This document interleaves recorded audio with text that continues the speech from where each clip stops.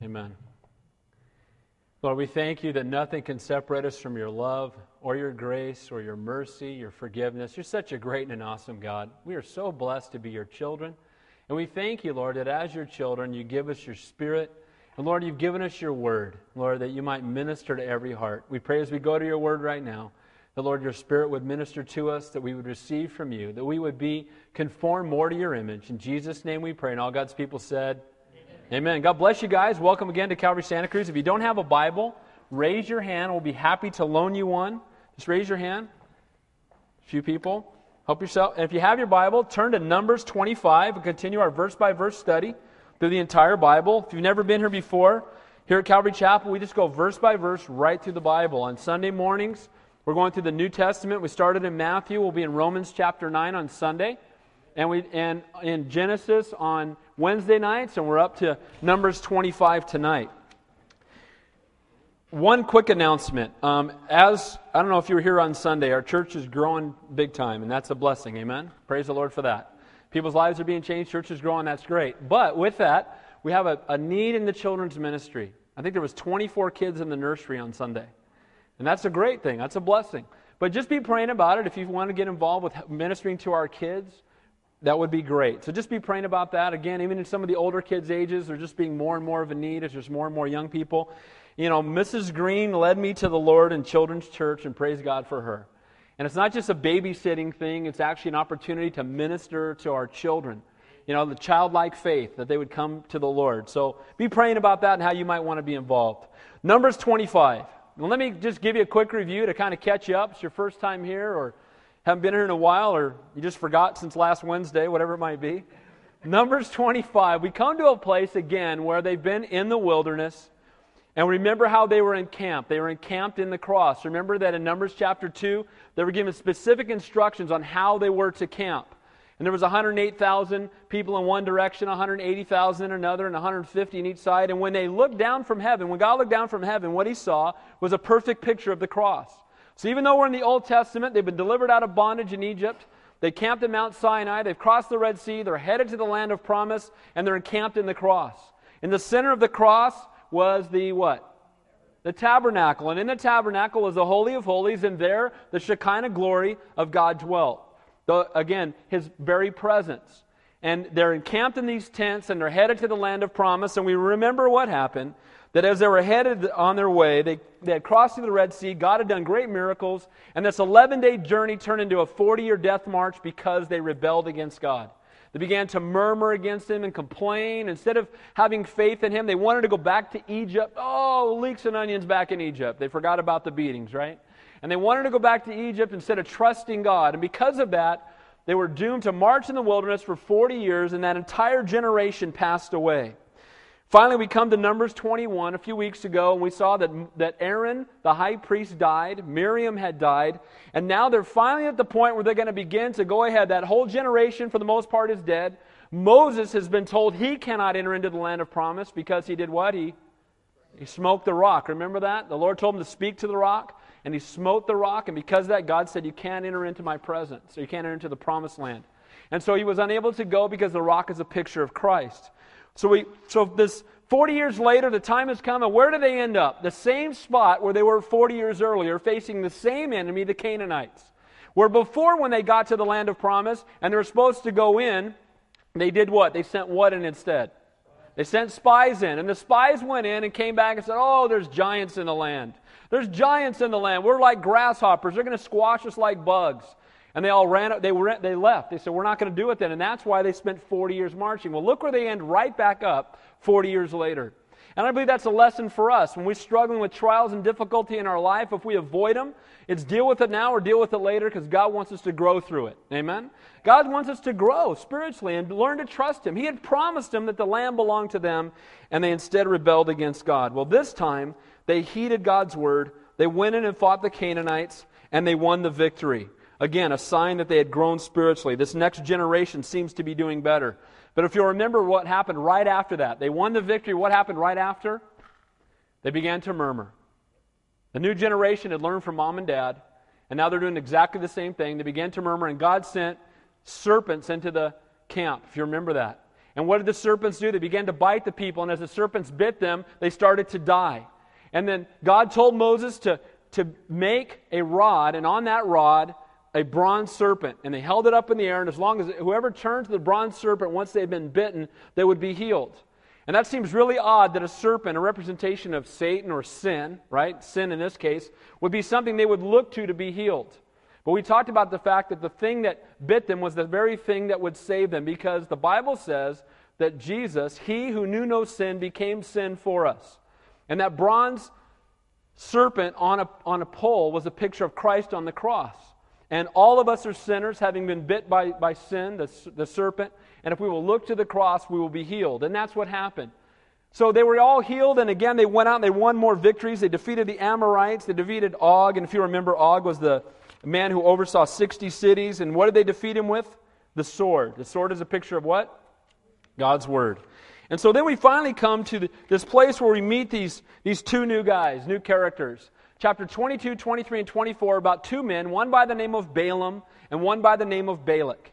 Balak's name means destroyer. Balaam's name means devourer. And if you remember, Balaam was a prophet of sorts, a soothsayer. He was one who looked into water and looked into different things and would tell the future, look at entrails of animals. And what happened was that Balak saw that the armies of Israel were mounting up at the foothills of where the Moabites were. And he looked down and he was afraid as he saw between 2 and 3 million people. He knew they had just wiped out the Amorites. They had wiped out the Canaanites. And he said, man, we're in trouble. And so they were actually cousins to Israel. Instead of going down and speaking to them, he calls for this soothsayer to come and look down upon them and curse them. And so he sends for Balaam, and Balaam, they bring a pile of money, and Balaam liked money. And they brought a pile of money and said, come and curse them. And first God appeared to Balaam and told him not to go. And if you remember what happened, he said, well, I can't go, but if you brought me, enough money to fill a household, even then I couldn't go. And they come back with enough money to fill a household, and he goes.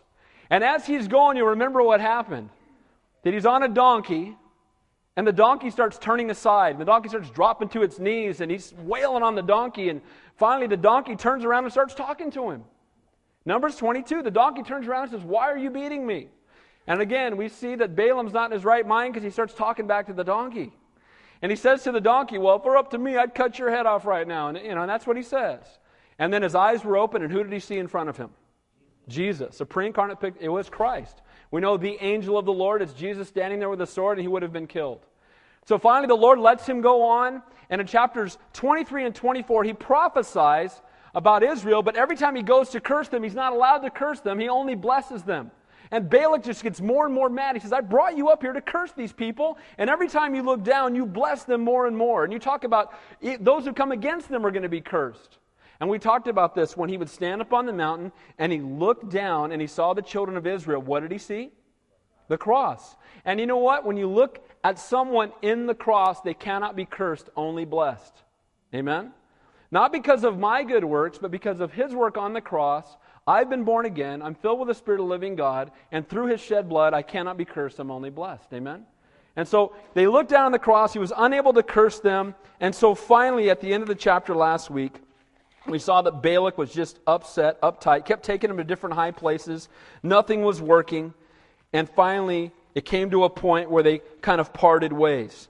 Now we're going to see a little more about Balaam tonight, but I wanted you to see that he had prophesied numerous things. He had even prophesied about those who curse Israel will be cursed. He even prophesied about a coming Messiah that would wipe out the Moabites. And so he knew that God was for Israel.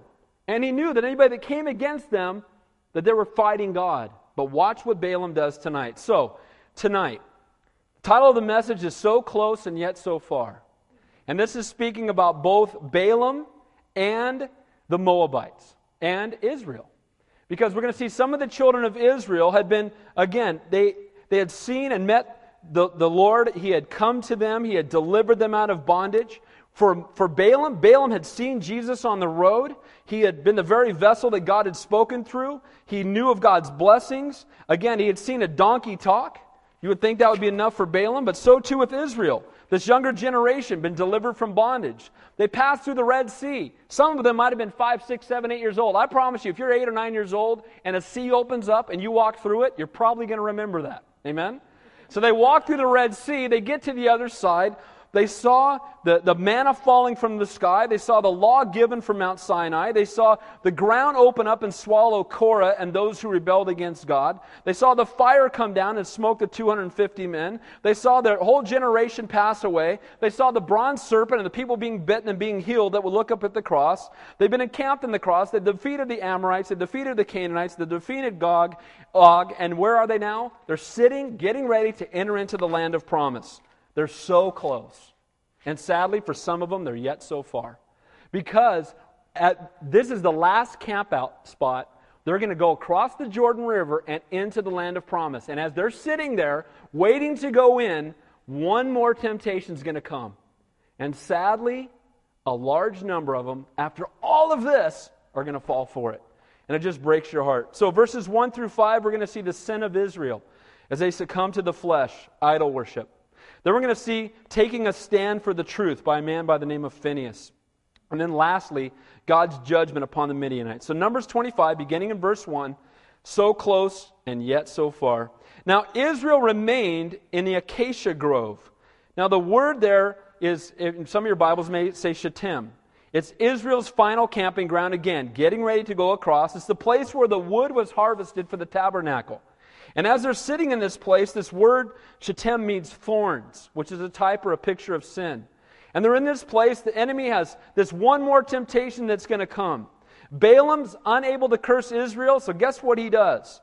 He goes instead and comes up with a scheme as they're encamped in this last place, getting ready to enter into the land of promise.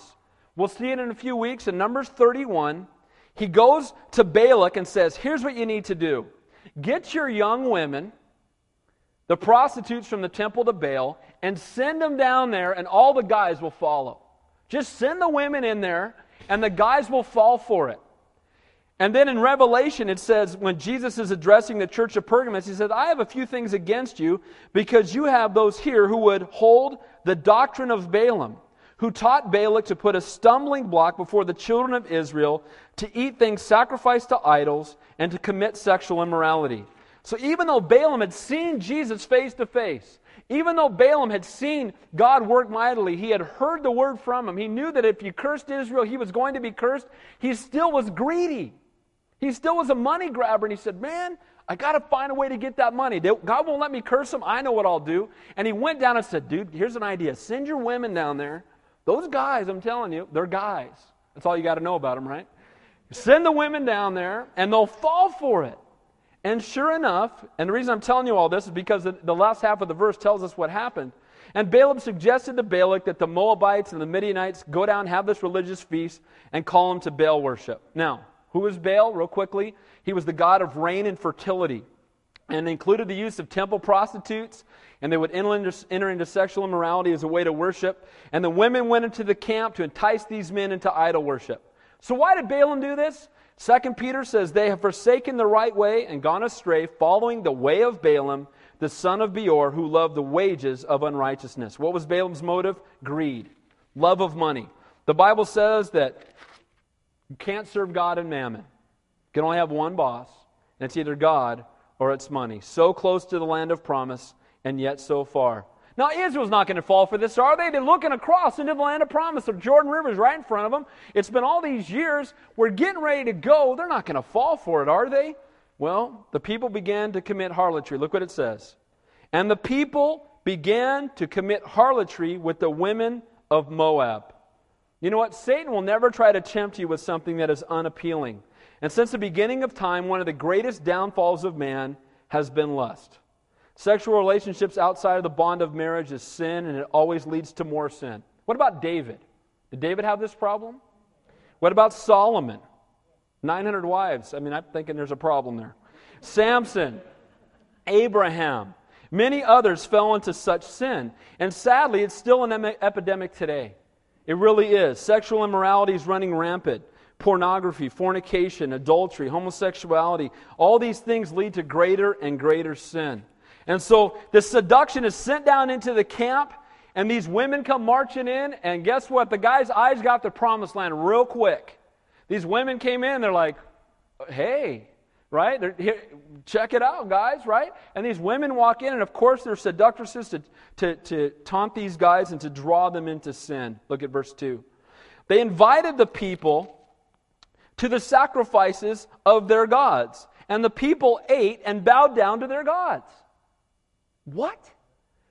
Israel, didn't God open up the Red Sea for you? Hasn't He delivered you? Isn't He dropping manna out of the sky to feed you? Doesn't His Shekinah glory dwell in your presence? Aren't you in a tent encamped in the cross, headed to the land of promise?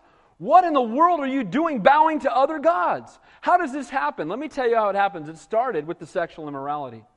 You know, if a woman can entice a man to sleep with her, now she can entice him to do just about anything.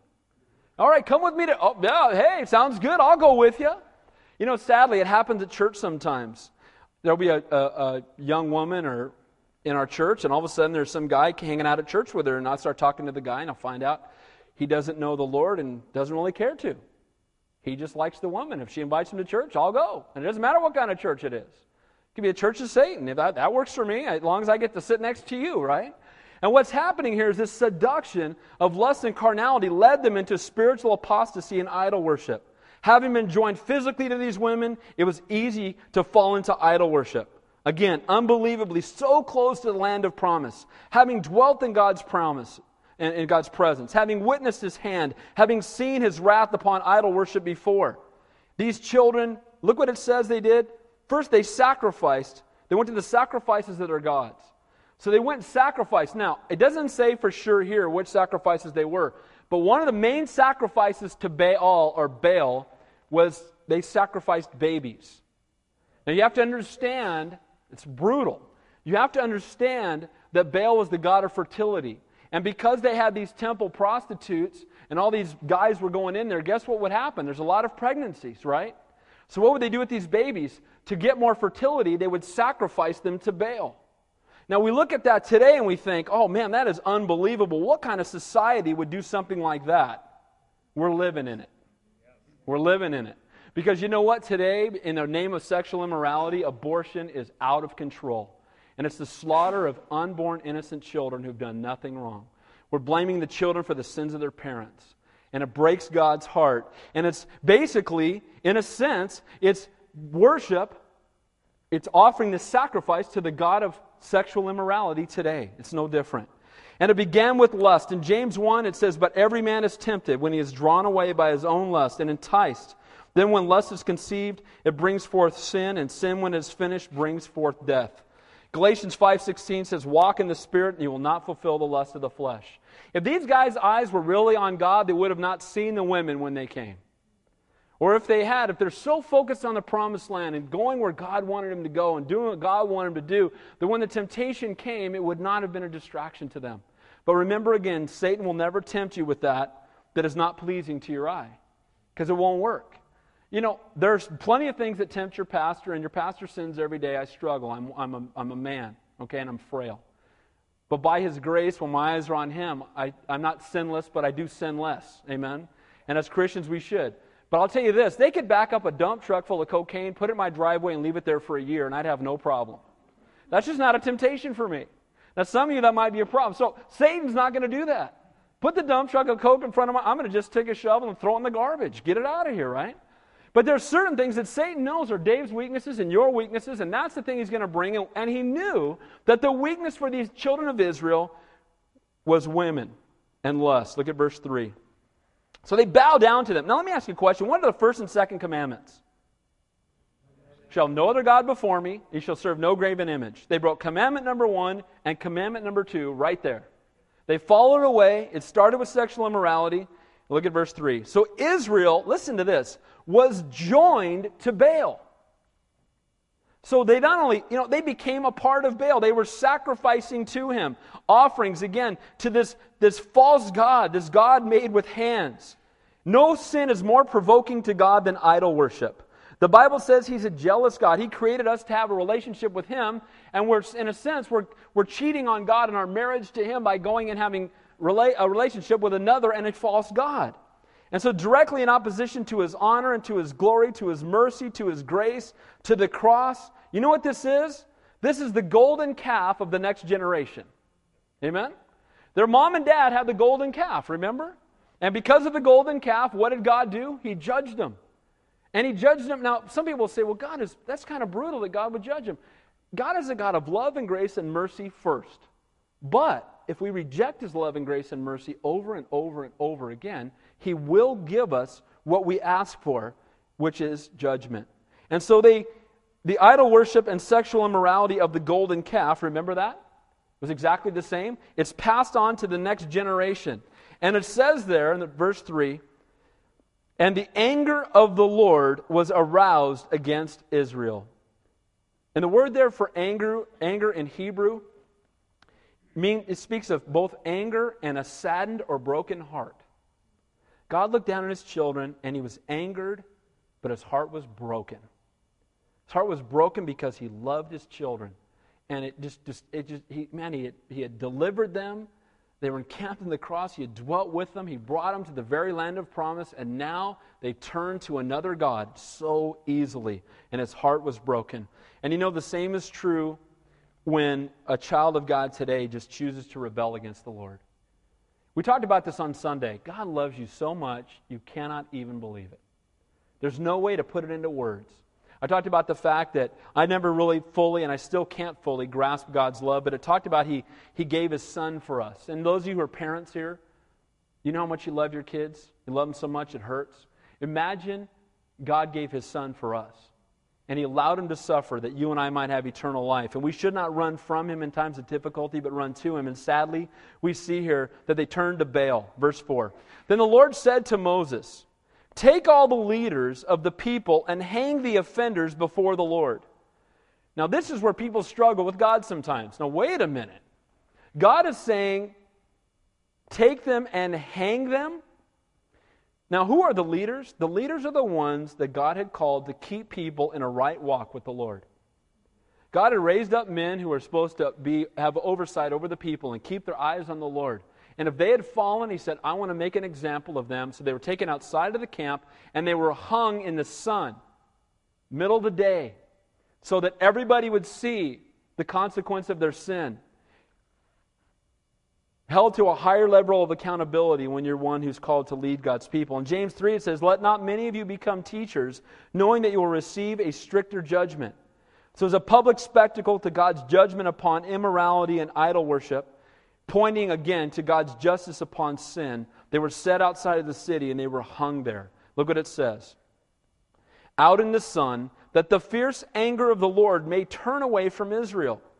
So this public spectacle of being hung in the sun in the middle of the day would turn God's wrath away from Israel. We're going to talk about this in a little bit. But it's going to turn God's wrath away by the leaders being hung in the sunshine as a spectacle, a picture of the fact that sin has consequences. Sin comes with a heavy price. Amen? Salvation is free, but it wasn't cheap. It cost our Savior a great deal. And so they were set outside, and this righteous act of judgment would turn God's wrath away. Verse 5. So Moses said to the judges of Israel, every one of you kill his men who were joined to Baal of Peor. Now this is even more heavy, because who are these judges of the 70 elders? If you remember, Moses was judging the people by himself, and he was overwhelmed, and his father-in-law Jethro came to him, and God spoke to him and said, you can't do this by yourself, Moses. You got 3 million people here. You can't pastor this church by yourself, right? So he raised up 70 men, and these men would minister to the people.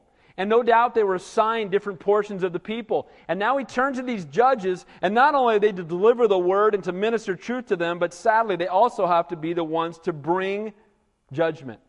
And so he says to these 70 elders, he said, you go to those who are assigned to you and kill them. Man, now, is God a God of love and grace and mercy? Yes, He is. But they have turned their back on Him over and over and over and over. And finally, because of His love for the entire camp, He has to destroy those who have turned their back on Him, become idol worshipers, and get them out of the camp, that the rest of the camp may continue to walk with God. They're camped on the doorstep of the promised land. They succumbed to the flesh, and they had to be put to death, and they missed out on God's promise. The sin of Israel, they succumbed to the flesh, to idol worship, and to idolatry. Sin brings forth death, and death brings forth separation. Now, verses 6 through 15, we've seen the sin of Israel. Now we're going to see someone taking a stand for the truth before God. And we're going to see the courage of this young man by the name of Phinehas. And Phinehas is going to literally rid the camp of evil. Look at verse 6. And indeed, one of the children of Israel came and presented to his brethren a Midianite woman in the sight of Moses, in the sight of all the congregation of the children of Israel, who were weeping at the door of the tabernacle of meeting. So all the people have gathered together. They're mourning, they're weeping, they're repenting at the door of the tabernacle. Now that's where they need to be. Amen? They've been off worshiping Baal. They've been up in the high places worshiping Baal, drawn away by these women. Yeah, I'll go with you. And they went up there and they're making sacrifices to the false god. God's judgment comes. The leaders are hung outside of the city. Some of their own family members, no doubt, people they know are being slain. And they come before God and say, Lord, forgive us and get us back into a right place before you. They're weeping over those who were lost. They're weeping over those who had rebelled against God. This immorality is running rampant. God's anger is aroused. And this judgment is being dealt with. Again, through the leaders being hung, idolaters being slain, and the people are grieving and mourning and repenting. It's a gory, brutal sight, blood running. And in the midst of it all, look what happens. It says here, one of the children of Israel came and presented to his brethren a Midianite woman. So in the midst of it all, we're going to see in a minute that this guy was an Israelite prince of the tribe of Simeon. And he comes in and brings this Midianite temple prostitute right into the camp with him. Now, he may have thought because of his position as one of the leaders in the tribe of Simeon, we're going to find out later that this woman was also, her dad was a chief of the Midianites. And he may have thought, well, we've got high position and we're above the law. You know, that law applies to everybody else, but it really doesn't apply to me because I'm in leadership. Never met anybody like that. I'm in leadership, so the law applies to you, but it doesn't apply to me. And he comes right in the midst of the weeping and the repenting, and he brings this temple prostitute in with him.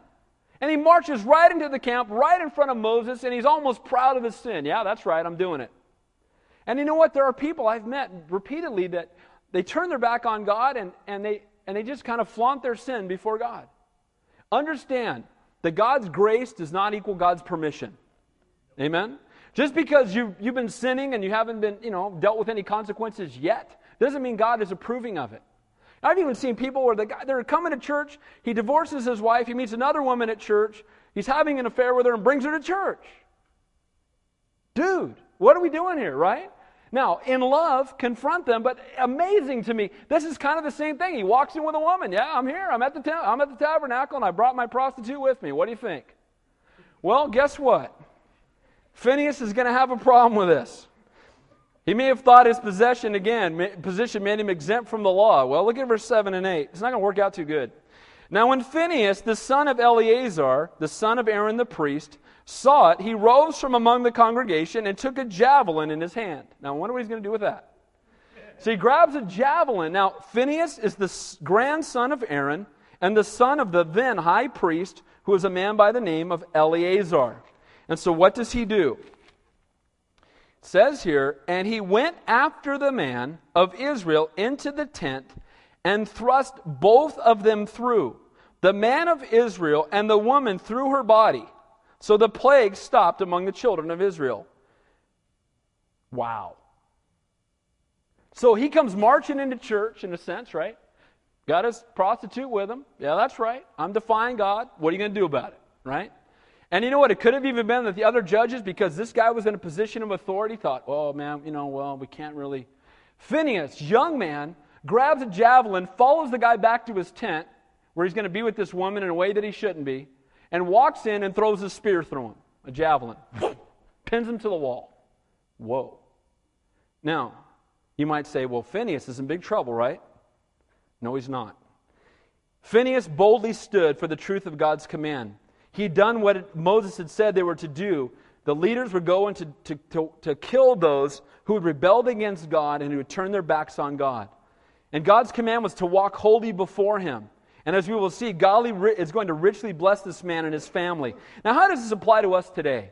Him taking this spear and going in. And while we live under God's grace and are to love others supernaturally, we are not to turn a blind eye to those who would be counted as believers who openly flaunt their sin.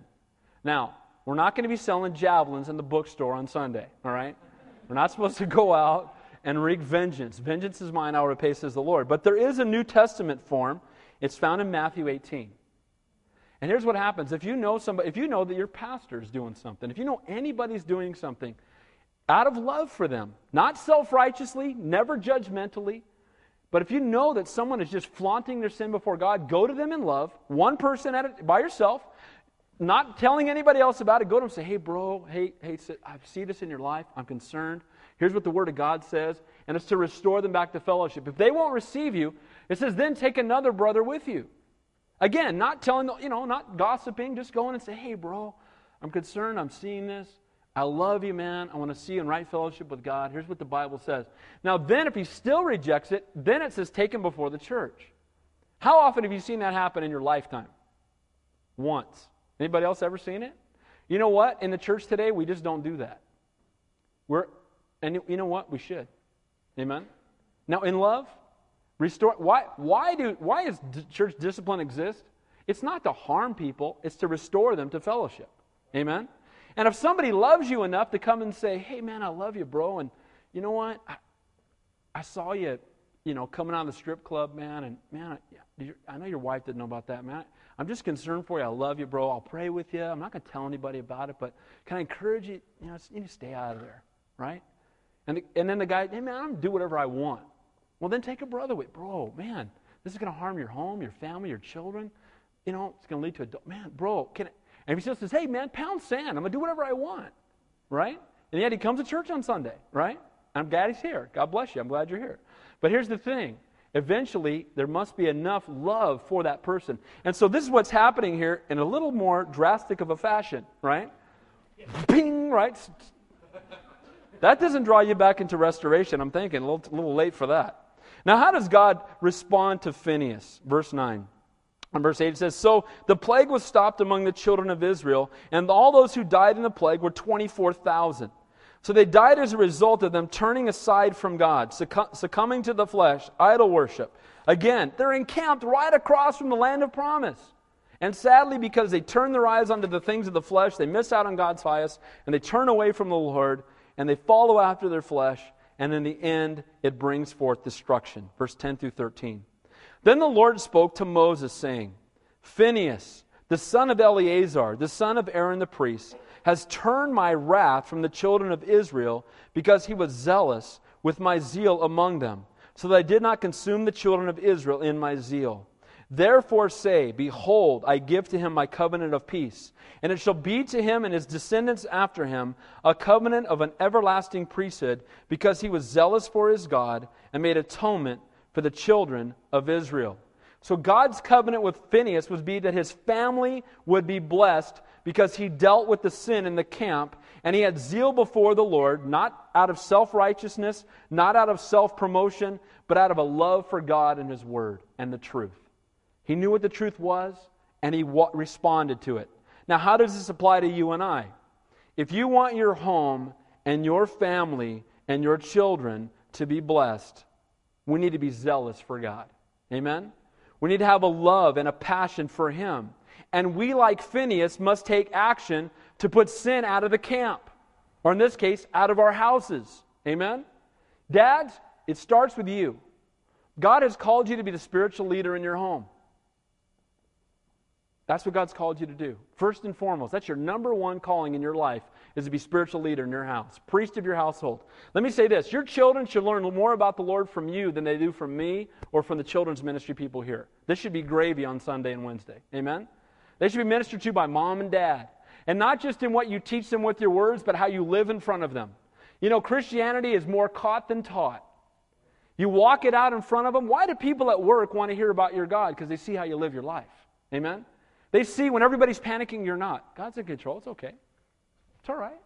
Going to heaven, right? I'm heaven bound as DC. I'm going, right? It's okay, right? And they see how you have love for people and you're kind and you're not self-promoting. And they're going to go, what's up with you, man?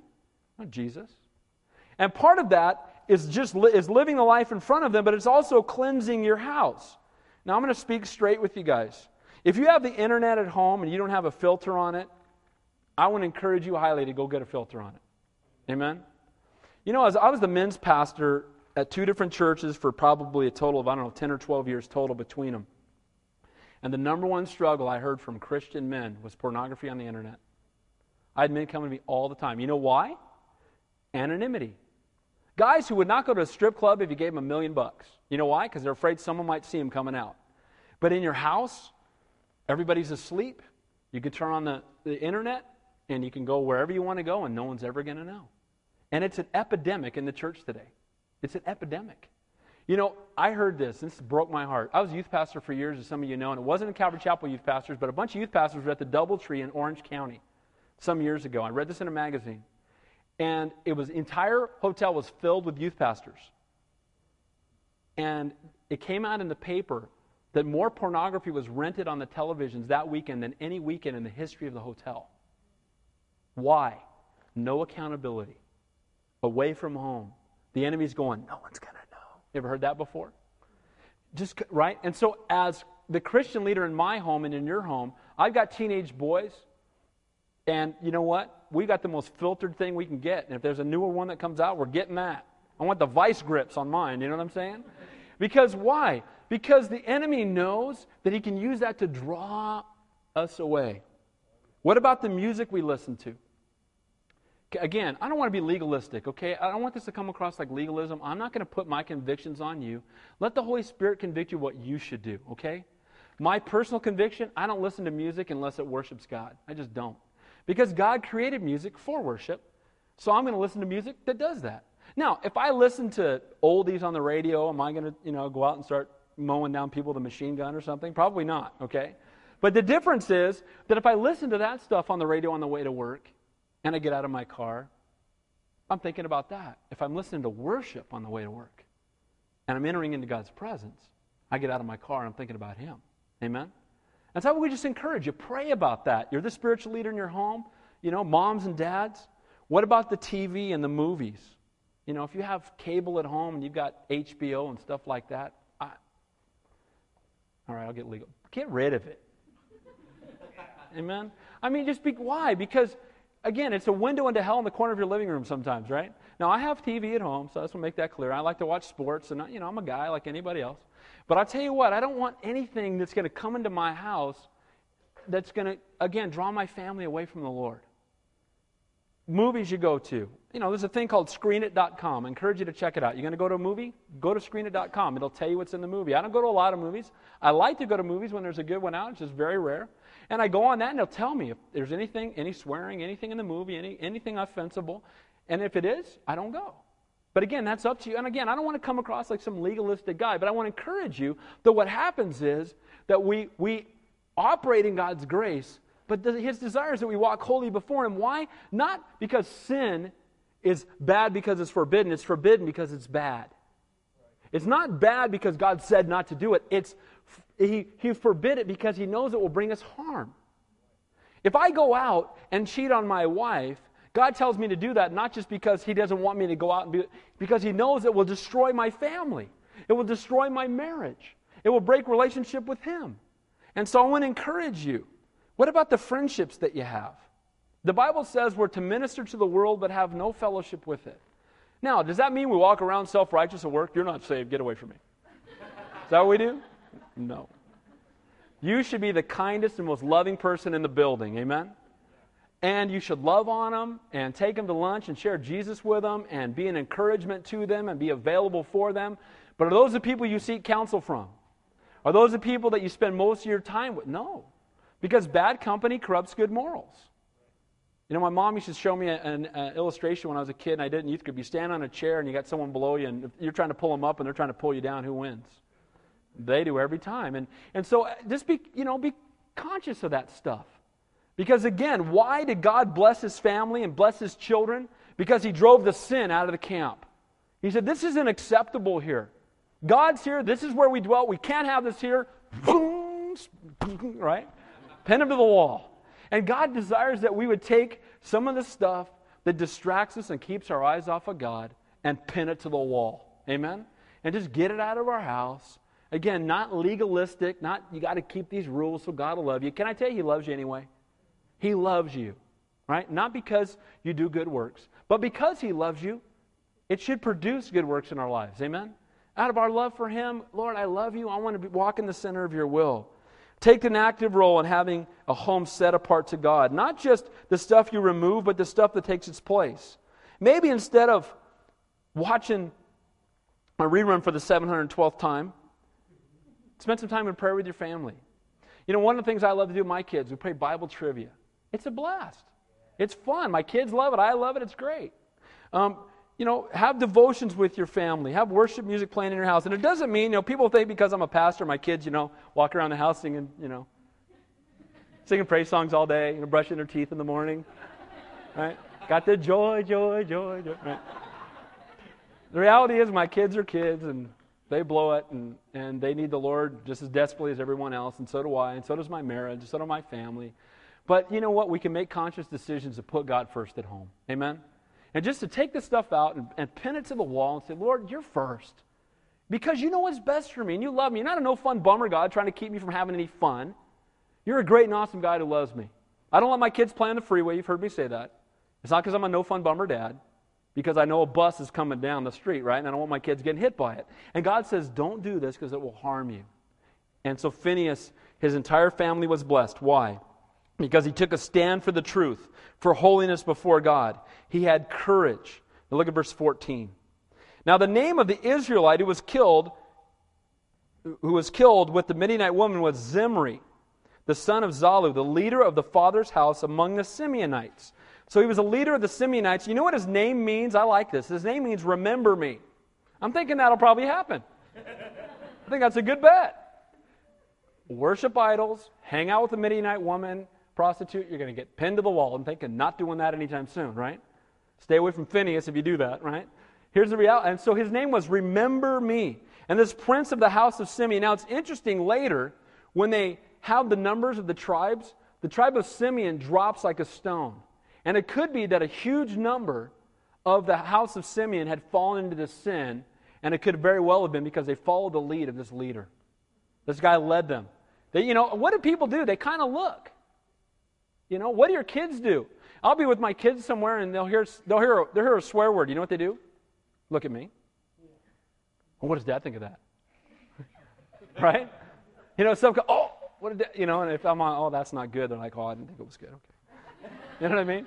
They look for Mom and Dad's response. They pattern themselves after us. And so this leader could have said, hey, man, I'm going to go check out some babes, man. They're looking pretty fine. The guys are like, right on, right? He's going. Let's go, right? And they just all followed him. And we see the tribe of Simeon drop in number. And you'll see it as we go on later. Just, again, the accountability of being in leadership. Look at verse 15. And the name of the Midianite woman who was killed was Cosbi, the daughter of the daughter of Zur. And so, this woman Cosbi, I'm sorry, the youth pastor in me will never die. I can't help it. All right. Cosbi's name, her name means deception. And boy, did she live up to it, didn't she?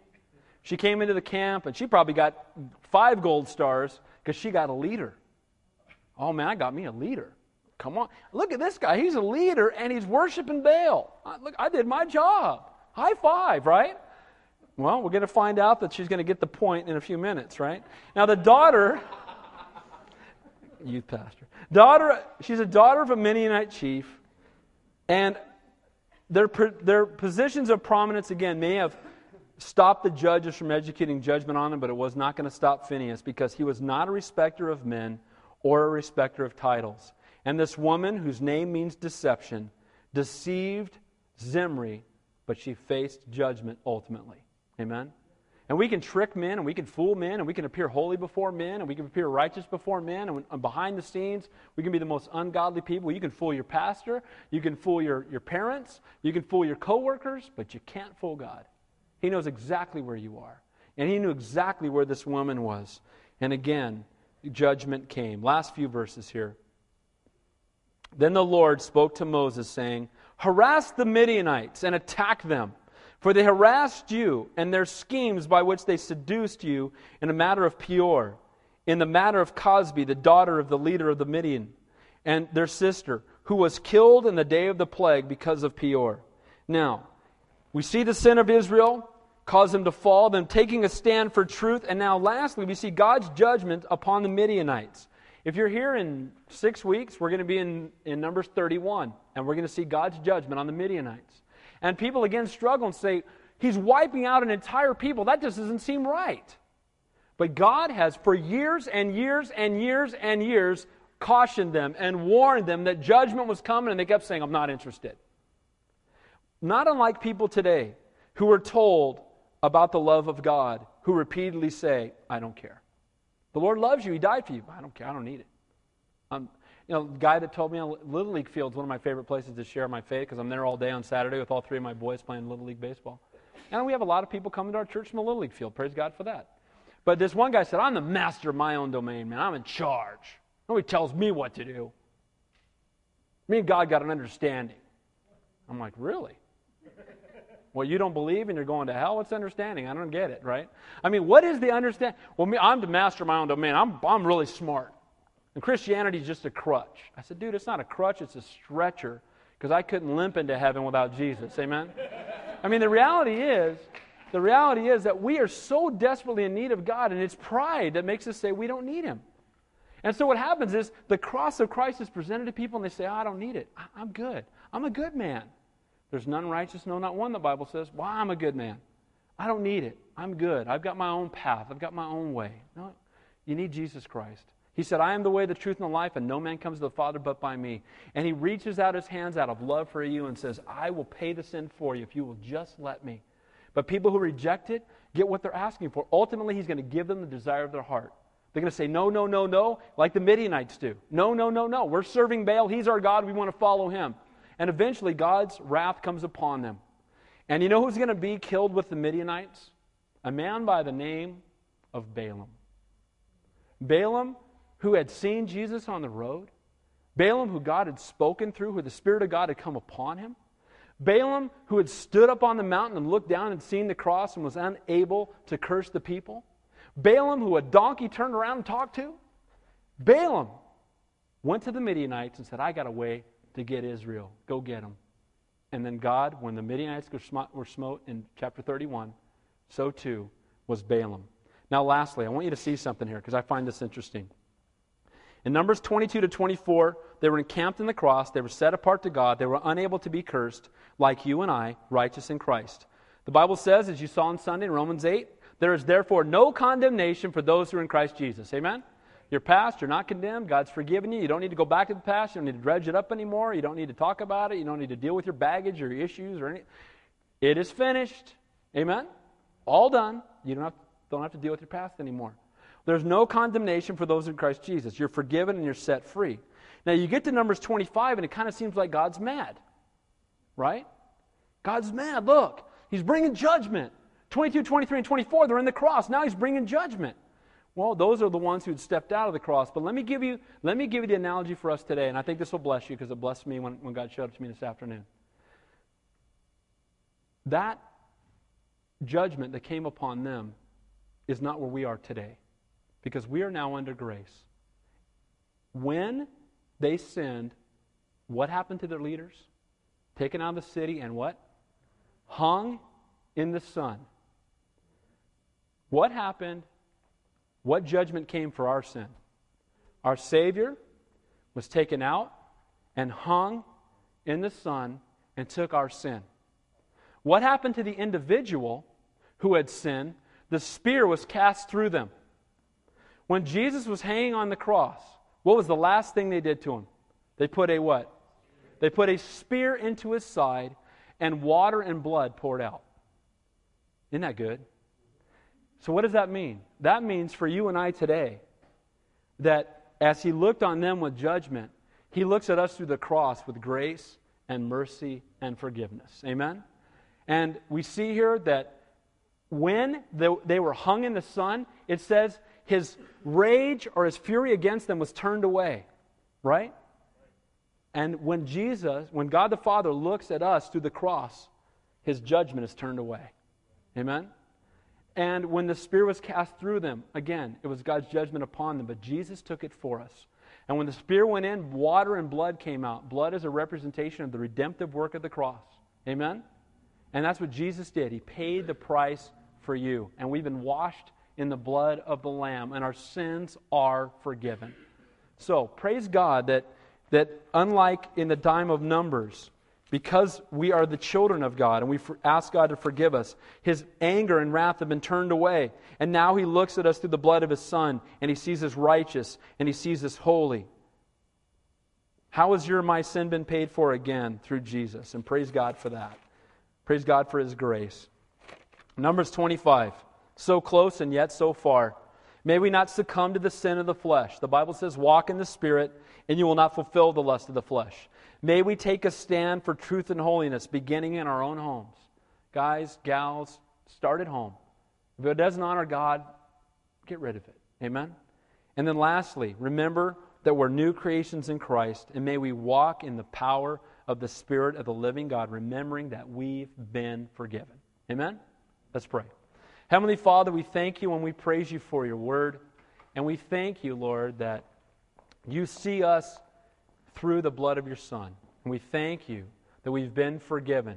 We've asked You to forgive us, that You've forgiven us. You've separated our sin as far as the east is from the west. And Lord, I pray that You would help us, Lord, where there's areas where we're compromising. Father, not to do it so that You will love us, but do it because You love us. And You know what's best for us.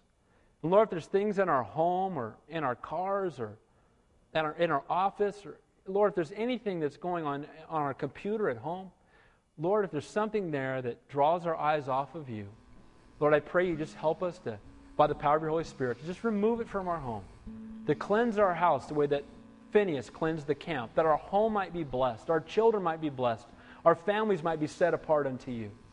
And we thank You, Lord, that You hung so that we wouldn't have to. We thank You, Lord, the spear was cast in Your side so that we would not have to have a spear run through us.